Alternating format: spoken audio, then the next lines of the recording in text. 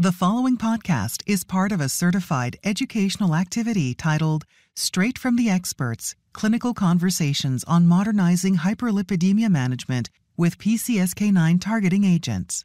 Access the entire activity and complete the post-test at peerview.com/EHE860. Downloadable slides and practice aids are also available. So welcome to the program. Dr. Warden to my right and I, Bart Duell, are pleased to be here to talk to you about modernizing hyperlipidemia management with the use of PCSK9 targeting agents. So our goals today are threefold. One is to enhance your ability to apply current guidelines to prevent cardiovascular events in your patients with ASCVD. Hopefully provide you information about the efficacy and safety of PCSK9 targeting therapies, and then spotlight the mechanism of action of PCSK9 targeting therapies to optimize treatment of high-risk patients. So here are our pictures. I'm Bart Duell. Dr. Warden is to my right, and we're both from Oregon Health and Science University in the preventive cardiology group there. So we're delighted to be able to share the stage together for this program. And we chose to skip the podium. We'll just sit here and have this be a little bit more informal. And I will start with the first section, and then we'll switch over to Dr. Warden. So we'll start with a patient named James. And in case you're interested in this case, it's published. You can see the reference down at the bottom. This is not our case. But it makes some very helpful points for us to cover during this session. So he has genetically confirmed FH. He has a pathogenic variant in the LDL receptor. He has a TIA history as well as defined ischemic strokes. His calcium score is elevated. We've left that off because it's not critical to the discussion. Has severe hypercholesterolemia with LDL cholesterol 252 milligrams per deciliter, high normal triglyceride levels and average HDL cholesterol. Treated with rosuvastatin, the clinic notes indicate that his highest LDL cholesterol concentration was 372 milligrams per deciliter. So he's 120 milligram per deciliter points down below where he started. He had a history of severe myalgias while taking atorvastatin and has a similar problem taking a rosuvastatin, does his best to try to take it, but does not take it every day. So, Dr. Warden, is this a low-risk patient, high-risk patient? How would you classify this patient? Oh, definitely. This is a very high-risk patient, as you know. A lot going on here. So he has the genetic predisposition with the female FH to lifelong exposure to severely elevated LDL levels. And we're seeing this manifest already with polyvascular ischemic issues with cerebrovascular disease, with multiple attacks, as well as an elevated coronary artery calcium score. So he definitely meets the criteria for a very high-risk patient. And in addition to that, now we also have competing interests with dealing with potentially medication intolerance and some adherence issues too. So this is a patient that will require multiple therapies, and we're struggling to adhere to one in particular right now. So a lot of work is needed. A lot of work is needed, yes. So the AHA guidelines and ESC, EAS guidelines are highlighted on this slide, and the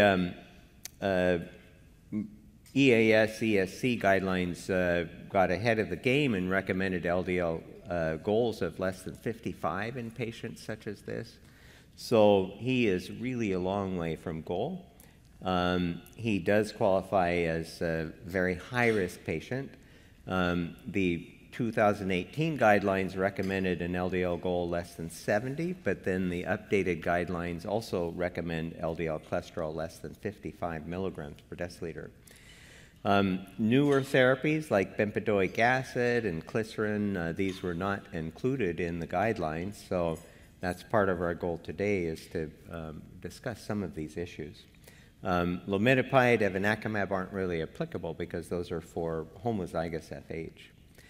This shows the updated guidelines from the AHA-ACC that include that goal of less than 55 for LDL cholesterol, and then a comparable non-HDL cholesterol goal less than 85. And we do encourage everybody to use both of those because often they're concordant, but in some cases not. LDL cholesterol can be 50 with non-HDL cholesterol 130 milligrams per deciliter in some patients. And then the update did include bempedoic acid, inclisiran, lomidopide, and evinacumab. So statins, of course, are still the foundation of therapy. They're the go-to drug for many reasons. 3 of them are shown here. One is they're very effective in primary prevention, for prevention of MACE, secondary prevention, very rapid onset of benefit, and very well tolerated as well. So James is having trouble with his statin, so let's get into that a little bit more. Now, lots of factors go into this data shown here, but this shows the number of patients who are not getting any lipid-lowering therapy. And you've all seen this kind of data, and they're really very dismal. If you look at the far right for total ASCVD, number of patients receiving no lipid-lowering therapy is 57%. So that's despite all the fabulous guidelines that we have. You want to comment on this, Dr. Warden? Yeah, very concerning data, and obviously shows that we still have a lot of work to do with education, with treating, in this particular case, James, that we'll be discussing, is this due to medication intolerance? But know whether it's statin or other non-statin therapies, we have many safe and effective therapies to use. So it's concerning to see that this number is so high. Yeah, so the good news is James is coming back to clinic, so there's the opportunity to make this better. This slide shows graphically the LDL lowering efficacy of the different agents that we have. Bile acid sequestrants and ezetimibe are roughly equal, although some people have greater or lower LDL lowering efficacy. Similarly, bempedoic acid, a little bit more potent. We surprisingly have had patients with FH who drop their LDL cholesterol level more than 50% with bempedoic acid, so you don't know until you try it in the patient. Statins at high dose will lower LDL 50 to 60%, and then PCSK9 inhibitors, monoclonal antibodies, will drop the LDL 50 to 60%, and inclisiran slightly less, about 50%. So we're back to James. Highlighted now is that he's not adherent to the rosuvastatin.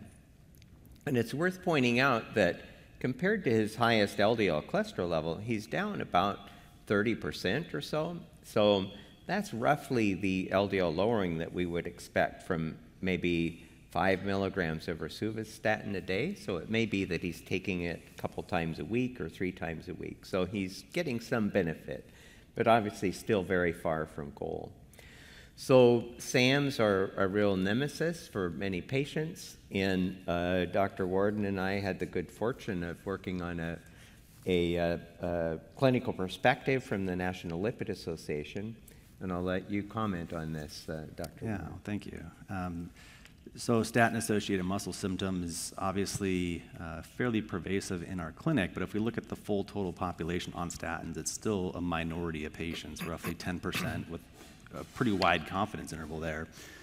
But regardless of statin causality, because the risk or the incidence is much lower in randomized trials, we still have to obviously treat the patient in front of us. And there are many different options that we have. Lowering the statin dose. STAMs are very much dose dependent. Switching statins. So there are 7 FDA-approved statins, all utilize slightly different metabolic pathways to undergo biotransformation. All of these can produce fairly comparable rates of tolerance. Somewhere in the 60 to 80% of patients who have statin intolerance will likely be able to tolerate some statin at some dose. So we have a lot of options, and many times we'll go many 4, 5, 6 statins, depending on what the patient comfortability is with continuing to try statins. And it is, unfortunately, a little trial and error, but making sure we're avoiding things like drug-drug interactions, which are the most common reasons. And if statins are not tolerated, or if we need additional therapies, obviously we have several safe and effective non-statin options, which we'll go ahead and discuss a little bit more here in detail.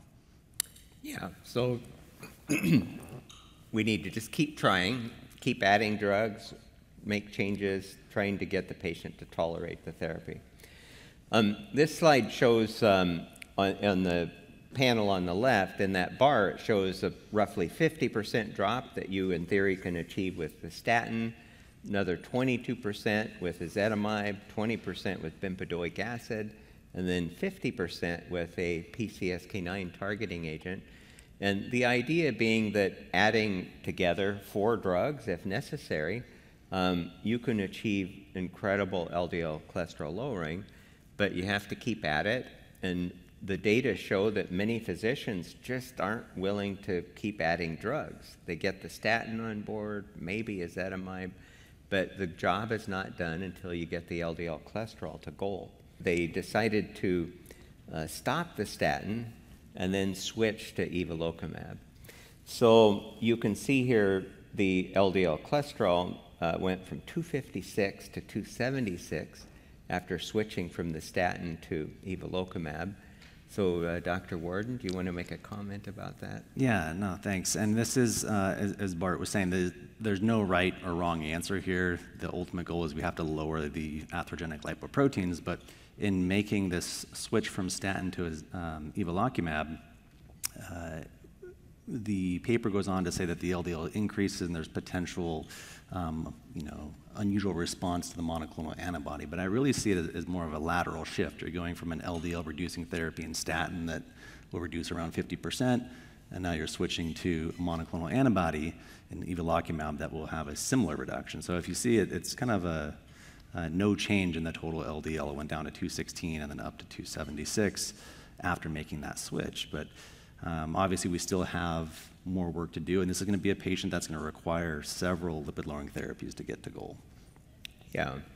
So it makes it very hard to judge, but he may have had about a 30% drop in LDL cholesterol with evolocumab, and there is, of course, a distribution of response to the therapy.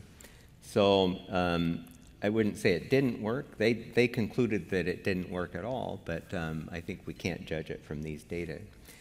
Now, these are, we're blessed to have all this data from Dr. Warden, and I'll give you the chance to comment on this as well, that the typical response to PCSK9 inhibitors that's published is what you see on the left, that the LDL goes down dramatically, even at 2 weeks, and then stays down over time. But there's a lot of possibility, as shown on the right-hand side. So you can comment briefly about that, please. Yeah, great. And there is definitely a portion of patients who, what we termed an unusual responder, meaning they had less than a 30% LDL reduction. If we look at these, it's a small subset, so about 54 of 400 and so odd patients that we tested. Almost half of those, right out of the gate, we can contribute to medication non-adherence or changes in background therapy. So really, we're looking at maybe 5 to 8% of patients who may have various types of unusual response. They may take a little longer to show the LDL reduction. Instead of at 2 weeks, as Bart was saying, it may take 3 to 6 months to see the full effect. They may have a lost response where they had initially, and then the LDL uptrended. They may have no response or a reduced response. But this is a fraction of the patients that we put on. But know that these patients do exist, and mechanistically what is going on here, we still have work to do to kind of iron this out. Yeah, thank you. So yeah, for James, it's possible if he stayed on that therapy and waited another few months, perhaps the LDL would come down more, and compliance certainly can be an issue there. But he reports being very compliant with the therapy, and we'll assume that it just didn't pan out. So we'll switch over to you, Dr. Warden, and continue the tag team here. But James still has a lot of work, so please tell us more about what we can do for him. Great, thank you. Yeah, no, he sure does.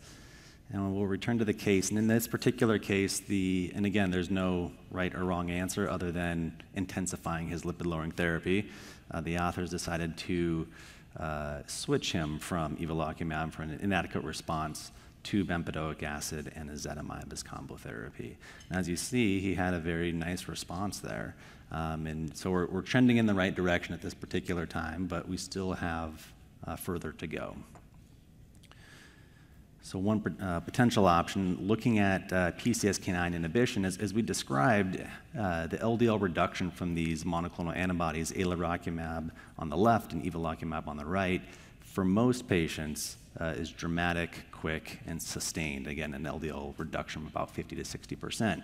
And these are outcomes from the cardiovascular outcome trials, the Odyssey outcomes and the Fourier trial.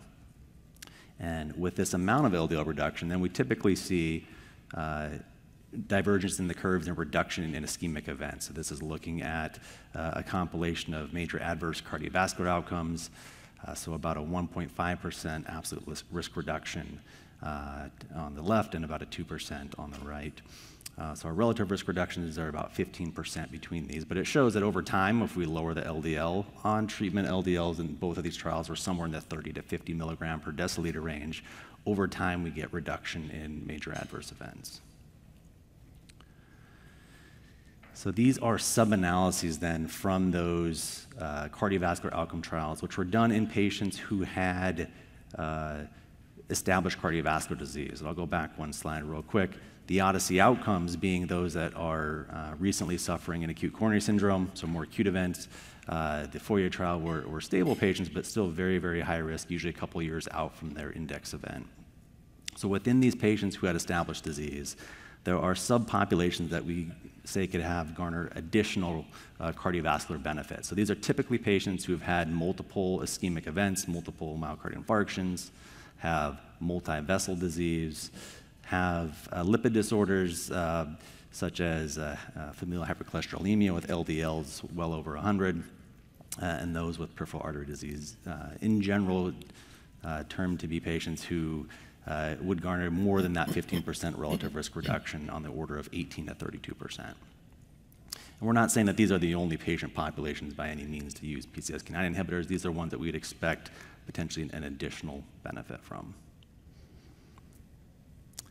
And when looking at LDL, and I think the story becomes clear with PCSK9 inhibition, we've shown that lowest is best. We push the LDL sequentially lower, we get additional risk reduction. So the figure on the left is showing that we get LDL reduction all the way down to the single digits, getting LDL down to 7 milligram per deciliter. We continue to get a reduction in major cardiovascular events. So we have not seen any floor effect. There isn't an effect where if we lower LDL, we're at risk of not only increasing adverse cardiovascular outcomes on the left, but also on the right. It's also safe with no increased risk of adverse events regardless of the LDL. So as an example, the serious adverse effects on the graph on the left, showing at LDL of 100 milligram per deciliter, same percent of patients, roughly 23% as those who had an LDL of less than 20 milligram per deciliter. So the adverse outcomes did not track with the achieved LDL reduction. I think this is an important point, and Bart, you can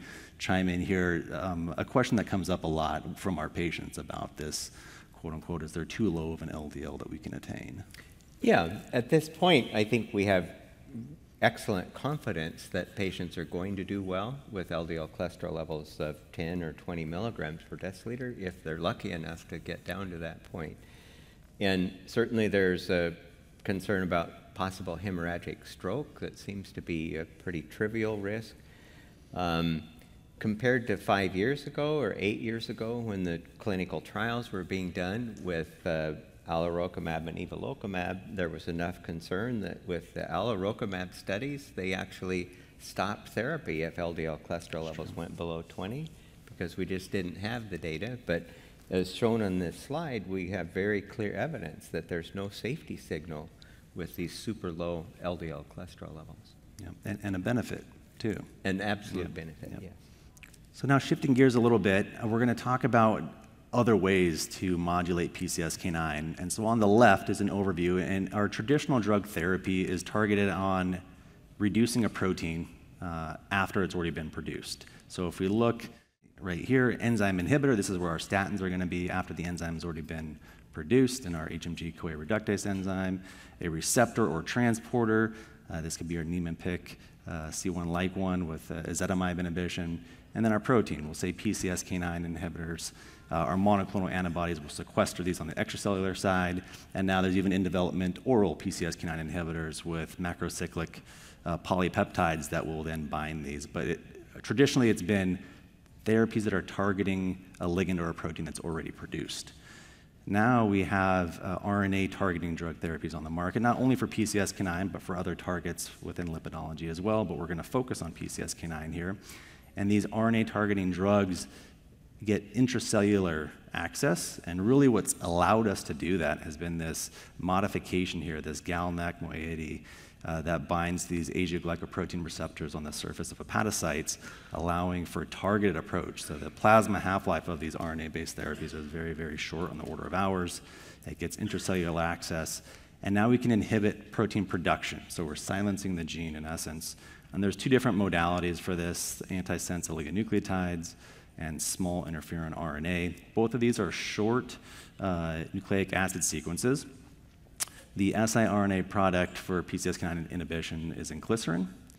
And what this allows us to do is utilize our cell's machinery to then bind the messenger RNA for PCSK9 on the complementary sequences, and uses the RISC molecule, again, our own intracellular machinery, to then degrade that messenger RNA for PCSK9. So you actually don't produce PCSK9, or very, very little of it. So these are gene silencing therapies designed to reduce PCSK9 from an intracellular standpoint. And again, this is the mechanism of action of inclisiran. And so we'll go ahead and drive this point home with a quick little video on this mechanism. Before diving into the MOA of siRNA therapeutics, let's explore some foundational knowledge to better understand siRNA. Within a cell, the nucleus sends orders for various proteins needed by the body via mRNA to the ribosomes, where the cell manufactures proteins. This process can be interrupted by RNA interference, where the order for a protein is stopped by degrading the mRNA to prevent the protein from being produced. This process is known as silencing the gene. To treat hyperlipidemia, siRNA therapeutics such as inclisiran block the synthesis of PCSK9. It works by unwinding and unloading its instructions into the corresponding RNA-induced silencing complex in the cytoplasm. By doing so, inclisiran targets and silences the mRNA for PCSK9 and stops the orders for PCSK9 from reaching the ribosomes. Less PCSK9 means greater LDL-C receptor efficiency, leading to lower LDL-C levels in the circulation. Because of its long-lasting effect, inclisiran may be a potential solution to poor treatment adherence. Okay, so we'll take a look at the lipid response, LDL lowering response to inclisiran. And here's a couple things that we'll note. On the left, a single dose, again, you get rapid LDL reduction, a similar trend that we're seeing here, really starting within a few weeks and reaching a nadir somewhere in the 1 to 2 month range at about an LDL reduction of about 50%. And then over time, with just one dose, you'll see the LDL starts to trend up, but it's still reduced over 20% right around a year mark. So I think this has some implications for one of the unsolved mysteries in medicine, which is medication adherence. If we can get patients to at least get even one dose of a medication like this per year, we're going to have sustained LDL reduction. But our goal would be sustained and potent LDL reduction. So looking at a 2-dose regimen given on day 1 and then inclisiran again on day 90, here you'll see you get closer to that 50%, 40% reduction throughout the dosing interval. So the FDA-approved dosing for inclisiran is going to be dosed on day 90, on day 1, again on day 90, and then every 6 months thereafter. So it should, in essence, coincide with when patients will be seeing their providers every 6 months. The Orion clinical trials program was really a compilation of phase 1 and 3 trials that have investigated inclisiran from its pharmacokinetics, pharmacodynamics, to also use in patients who have ASCVD and FH. The 2 cardiovascular outcome trials on the top left, the Orion 4 and Victorian 2P, are very large trials, 15,000 patients or more with established ASCVD, and we'll be seeing those outcomes hopefully presented in the next few years, 2026 and 2027 respectively. But we do already have some long-term data on a fair number of patients with the Orions 9 in the FH population and Orions 10 and 11 in patients with ASCVD. Ask you a quick question pharmacologically. Why did they choose 0, 1, and 6, and not 0 and 6? And then what was the strategy pharmacologically of early 2 successive doses? So the question was, and correct me if I'm not misrepresenting this, why did they choose a dosing regimen of day 0? 30 days. Sorry, it's day 0 and 90 days, so 3 months out. Yeah, so dose on day 1 or day 0, depending on how you want to see it, and then again at 3 months. But they're loading, and then it's every 6 months thereafter. Because if we go back to the, I don't know if it'll show me, but you start to see the LDL start the uptrend right around that day 90 mark. But it's dose on day 1, again at 3 months, so day 90, and then every 6 months thereafter. Yeah, to get to time to effect a little faster. When comparing the different modalities for PCSK9 inhibition, we have our monoclonal antibodies, which have data to support that they reduce MACE, major adverse cardiovascular events. And we have the outcome trials that we talked about, the Odyssey outcomes and the Fourier trial, which showed statistically significant risk reduction in this endpoint. And then with the evolocumab trial, now we have the open label extension of the Fourier going all the way out to over 8 years of therapy on monoclonal antibodies, showing sustained cardiovascular risk reduction and good safety as well. Looking at inclisiran, again, we're waiting for the outcome studies, which will be published here in 2026, I believe at the earliest, in the Orion 4 and Victorian 2P, but we can have some suggestion or some hints at what the potential effect on MACE would be. So there was a meta-analysis of the Orions 9, 10, and 11, which from a safety population pooled these results together. So these are a suggestion or a hypothesis generating results. They weren't targeted for cardiovascular risk reduction, but it did show potential risk reduction for major adverse events. Again, we kind of have to take this with a grain of salt. It showed a 26% relative risk reduction until we actually see what the cardiovascular outcome trials show. Bart, I don't know if you recall, but in the earlier studies of the monoclonal antibodies, we also saw this very big suggestion of a major adverse event, about 40 or 50%. Yeah. But when we did the cardiovascular outcome trials, it was attenuated with that 15 to 20%. So we'll have to wait and see, but I believe the data is promising, the mechanism of action is promising for cardiovascular prevention. And not only does this seem to lower LDL in an effective manner, it has suggestion of cardiovascular benefit, but it seems to be safe as well in the large randomized controlled trials that we've seen thus far, both from serious adverse events and even medication discontinuation. So it seems to be analogous to placebo. And I'm going to pivot to you again here, Bart, and say a lot of the patients that we see in clinic, they're dealing with a lot of, 20, 30-year history of medication intolerance. Do you get this question, concerns, items about using this medication in someone of that particular makeup?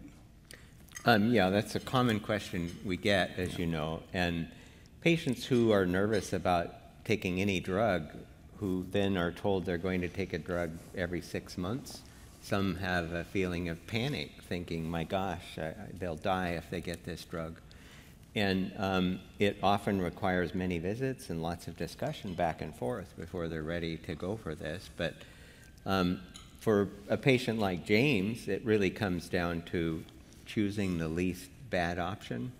And the odds are that they may do very well with the therapy. And so we've had pretty good success convincing people that this is going to be a good option for them, and sometimes it's their last option.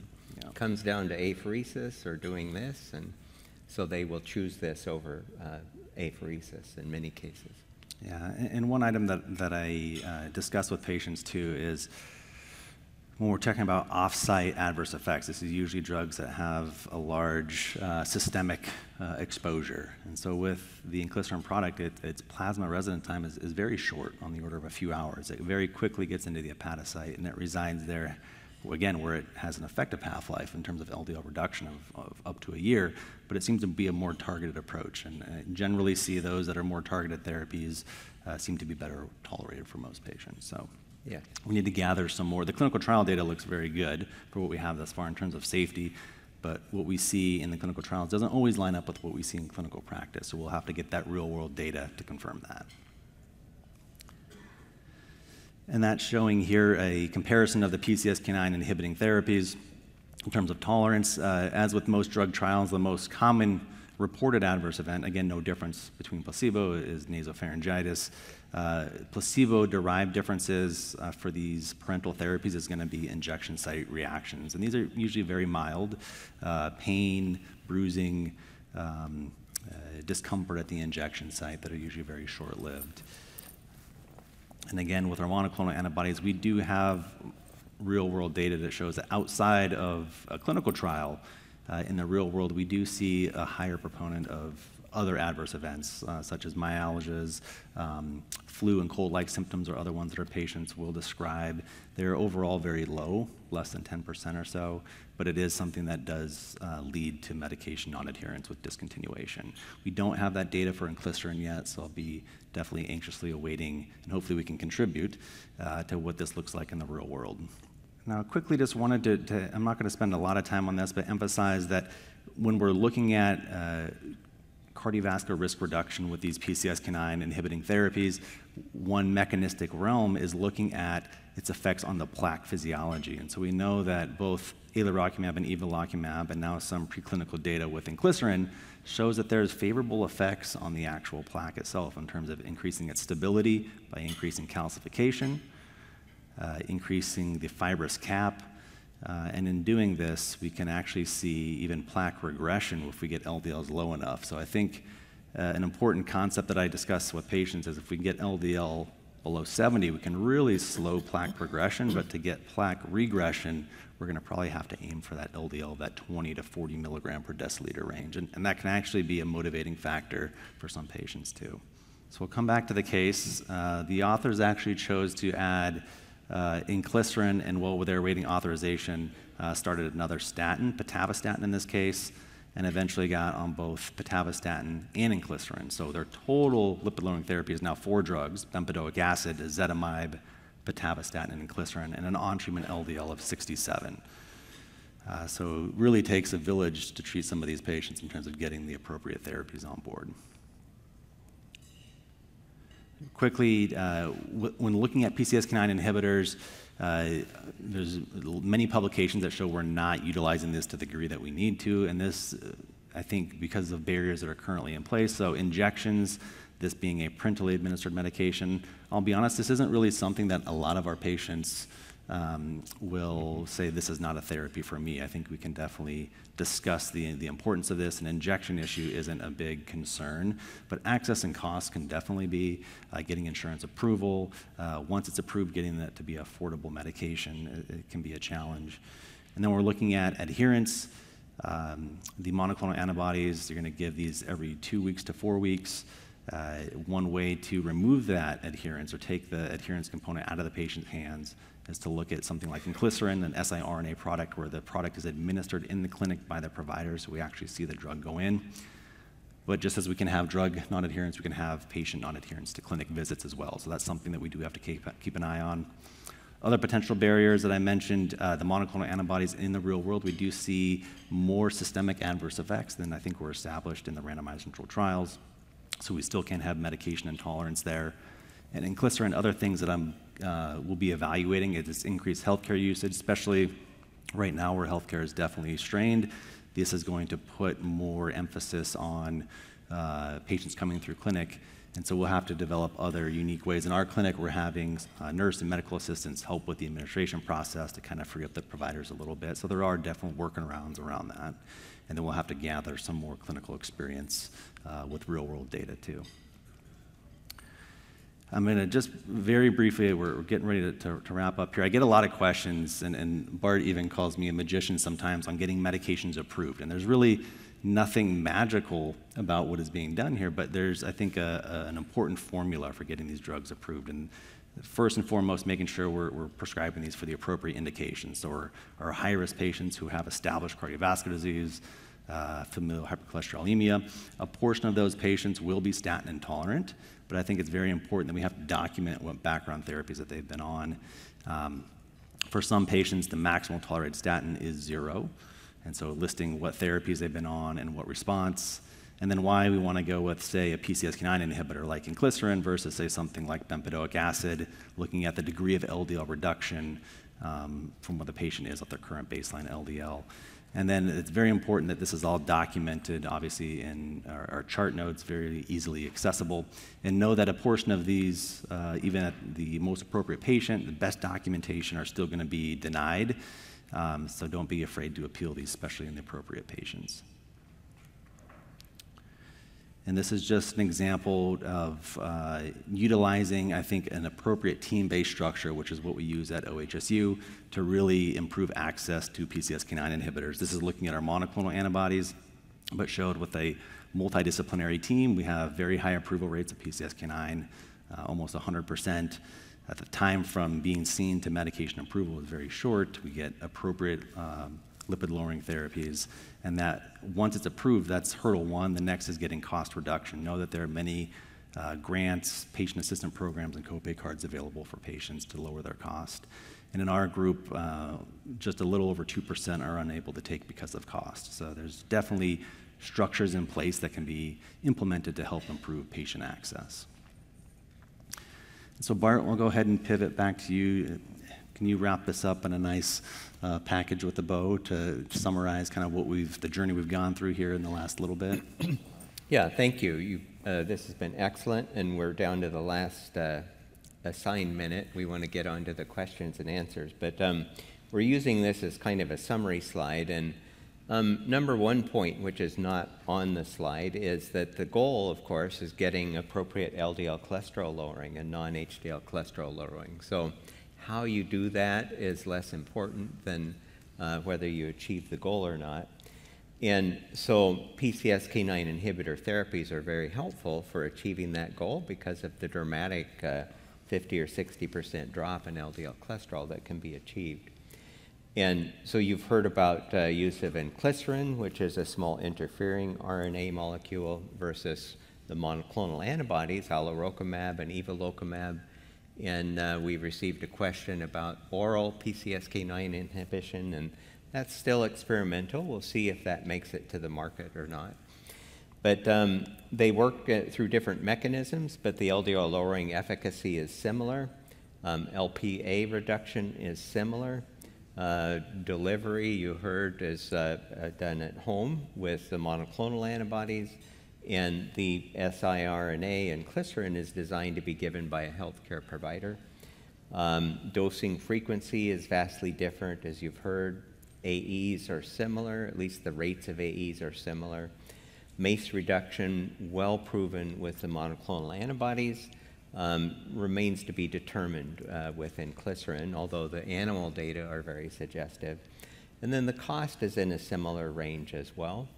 So the availability of inclisiran gives us just one more option, one more tool in the toolbox that we can use to help our patients achieve adequate LDL cholesterol lowering.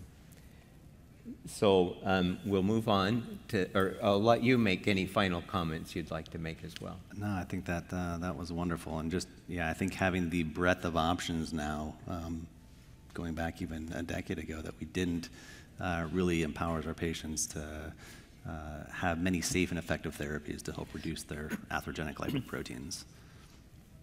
Yeah, and actually, before we go to the questions, I'll comment that in our clinic, we wouldn't be happy with James' LDL cholesterol concentration at 67. That meets the older guidelines, so we would do something more, and I think that we'll leave that to another discussion, but we would do our best to try to get his LDL cholesterol level at least less than 55 milligrams per deciliter. Yeah. So I don't want to leave the impression that we think he's adequately treated at this point. Yeah. And if you get a chance to review that that case in that article, his LDL actually trends back up too. So there's more work to be done. Yeah. Well, great. Want to go ahead and pivot to some of the questions? Yeah. I'll send this first one to you. Can you comment on the paper published in the BMJ about restoring mortality data on the Fourier cardiovascular outcome trial? On the Fourier? Mm-hmm. The reanalysis. Yeah, I'm not I'll let you comment on this. Okay. Yeah, it seemed to be a controversial topic, and Yeah. I think Amgen, as well as other thought leaders in the area, definitely kind of put that into place, stating that it was an inappropriate analysis of the data, Yeah. and that the FDA obviously did their due diligence in reviewing this, and that the data stands. Correct, yeah. Let's see here. It made headlines. It did. Comments regarding using PCSK9 inhibitors in pediatric patients. Yeah, so many providers are nervous about giving drugs to pediatric patients, but if they need it, then it's an appropriate therapy. And FDA approved for use. The really young patients, those with homozygous FH, really all the rules go out the window as far as I'm concerned. And you as soon as you diagnose it, if they're 2 years old, you start them on a statin and ezetimibe and keep adding therapies until you get adequate LDL cholesterol lowering. Yeah, there does not seem to be a negative effect on growth and development or puberty, and so we don't hold back in those patients. No, and it looks like the FDA-approved age is down to 10. There's data going as low as 8 years of age. But as Bart was saying, in these exceedingly high-risk patients with homozygous FH, those rules do go out the door. Yeah. And actually, I meant to open up. Was there anyone that had questions in the audience before we go? We're looking at the online questions, but is there any questions from the audience that we can answer? You can go to the microphone if you don't mind, so everyone can hear.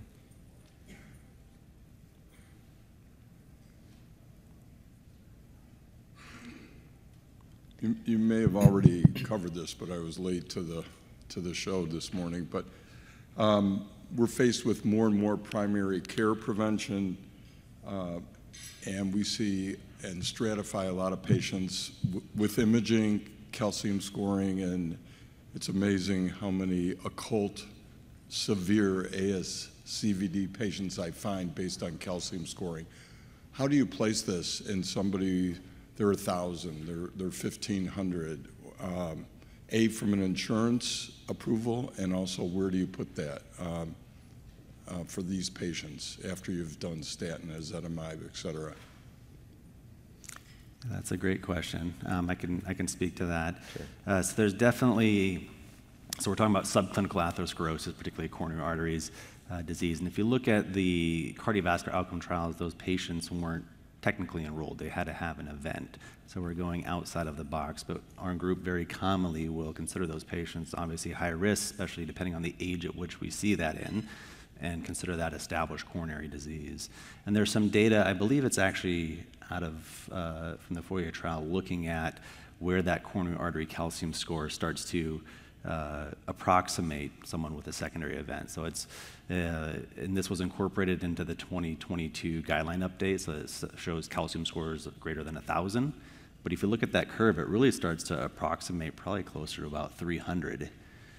So we consider these patients, again, to be high-risk patients with established disease, and when we'll prescribe those in the appropriate patient. And I agree, insurance coverage can be a little tricky with that, because they're going off of guideline recommendations, which are they should have had an event first. But I think our job in prevention is to catch it before the event. And the earlier we can get those therapies on board, prevent plaque progression. Like we said, getting LDLs down to 70 can slow plaque progression, but getting it into the 20s to 40s, that's really where we can start to see plaque regression, I think is our job as clinicians to catch them earlier on. And if I can just add, the age of the patient, of course, matters as well. And so if somebody's 40 years old and their calcium score is 15, that's a numerically very low score, but very abnormal. That means they're already showing evidence of plaque at that age. And although their 10-year risk may be low, their lifetime risk is very high. And so that we count that as evidence of CAD, basically. And similarly, even just having calcification in the aorta may not put the patient directly at risk, but it's a sign that the process is in place of them making atherosclerotic plaque. and you can choose to do nothing and let it get worse, or intervene and try to stop that process from progressing.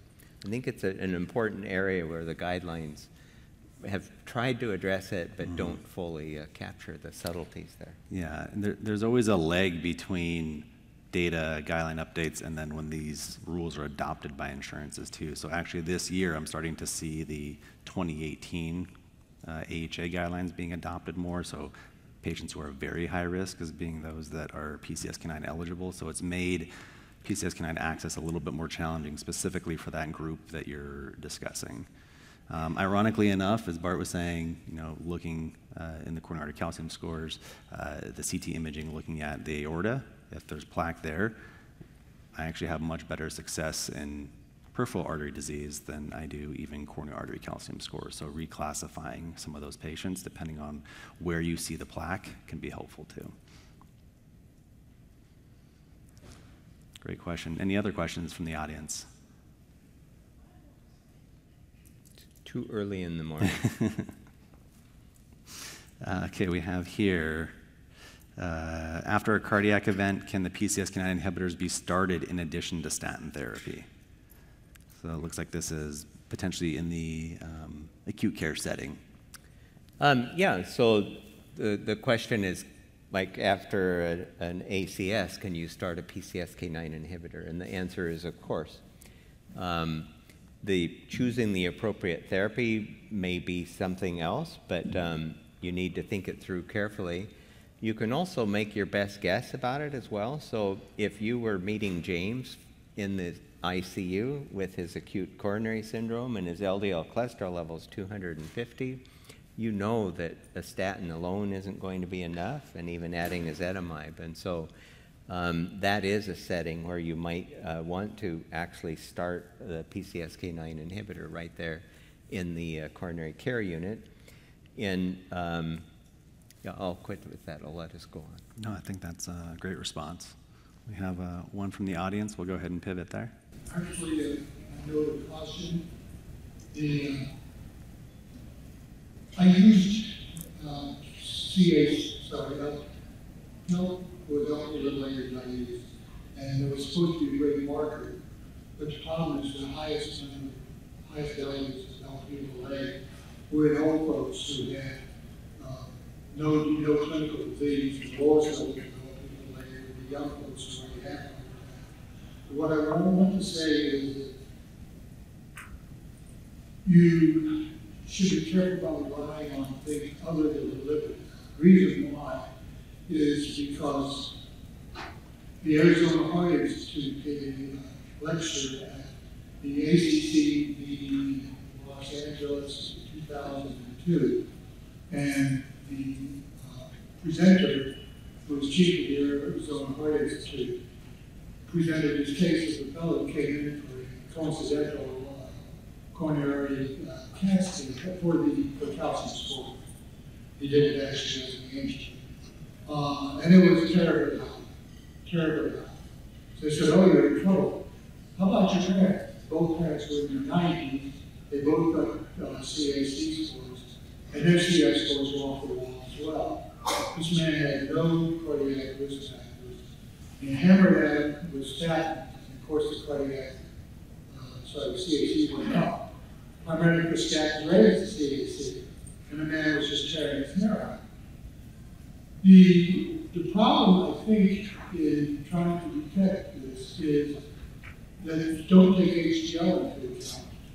While the question of HDL raising has been raised, nonetheless, nobody questions the ability of HDL to determine the prediction of the population at risk. And so if you have a wonderful ratio between LDL and HDL, not in all cases, but in most cases, you don't need to do calcium scoring. You don't need to do LDL because it's all down to LDL and HDL. And I'm doing an exhibition, poster tomorrow on that. But anyway, I just wanted to say, look at LDL and HDL. Of course, if you've got a type 2, familial hyperlipidemia patient, all bets are off. But that's not where most heart attacks occur. Most heart attacks occur with LDLs under 190. 80% for the good one. So I just urge you to look at HDL raw material, and you can make predictions from that. Well, thank you for the comment. I'll just say a really important issue here is that risk factors don't tell us who will have an event. They allow us to make a guess about that. And part of what you're referring to is just the exceptions. Like there are people who smoke 2 packs of cigarettes a day and they're 95 years old and still alive with no cardiac events, but that doesn't mean smoking is okay. That just says that's a unique person who somehow is resistant to the toxic effects. And I would say the ratio of LDL to HDL or whatever ratio you look at is merely one other measure of risk, and it won't predict exactly who will have an event as well. So that's why imaging techniques are so helpful in that regard. And then there are people with CAC scores of 1,000 who never have an event, but the data show that for those with very high scores, they have a tripling or quadrupling in risk of cardiac events just in general. So we're at the end. We need to quit. I think we'll have to answer the question. We have to move out and so we can start the next session. So thank you, everybody, for attending this. Thank you for the great questions. And thank you, Dr. Warden, for your excellent presentation. And hope you have a great day, everybody. Great, thank you. Thank you for listening. Download materials and complete the post test for instant credit at peerview.com/EHE860. This activity is supported by an educational grant from Novartis Pharmaceuticals Corporation.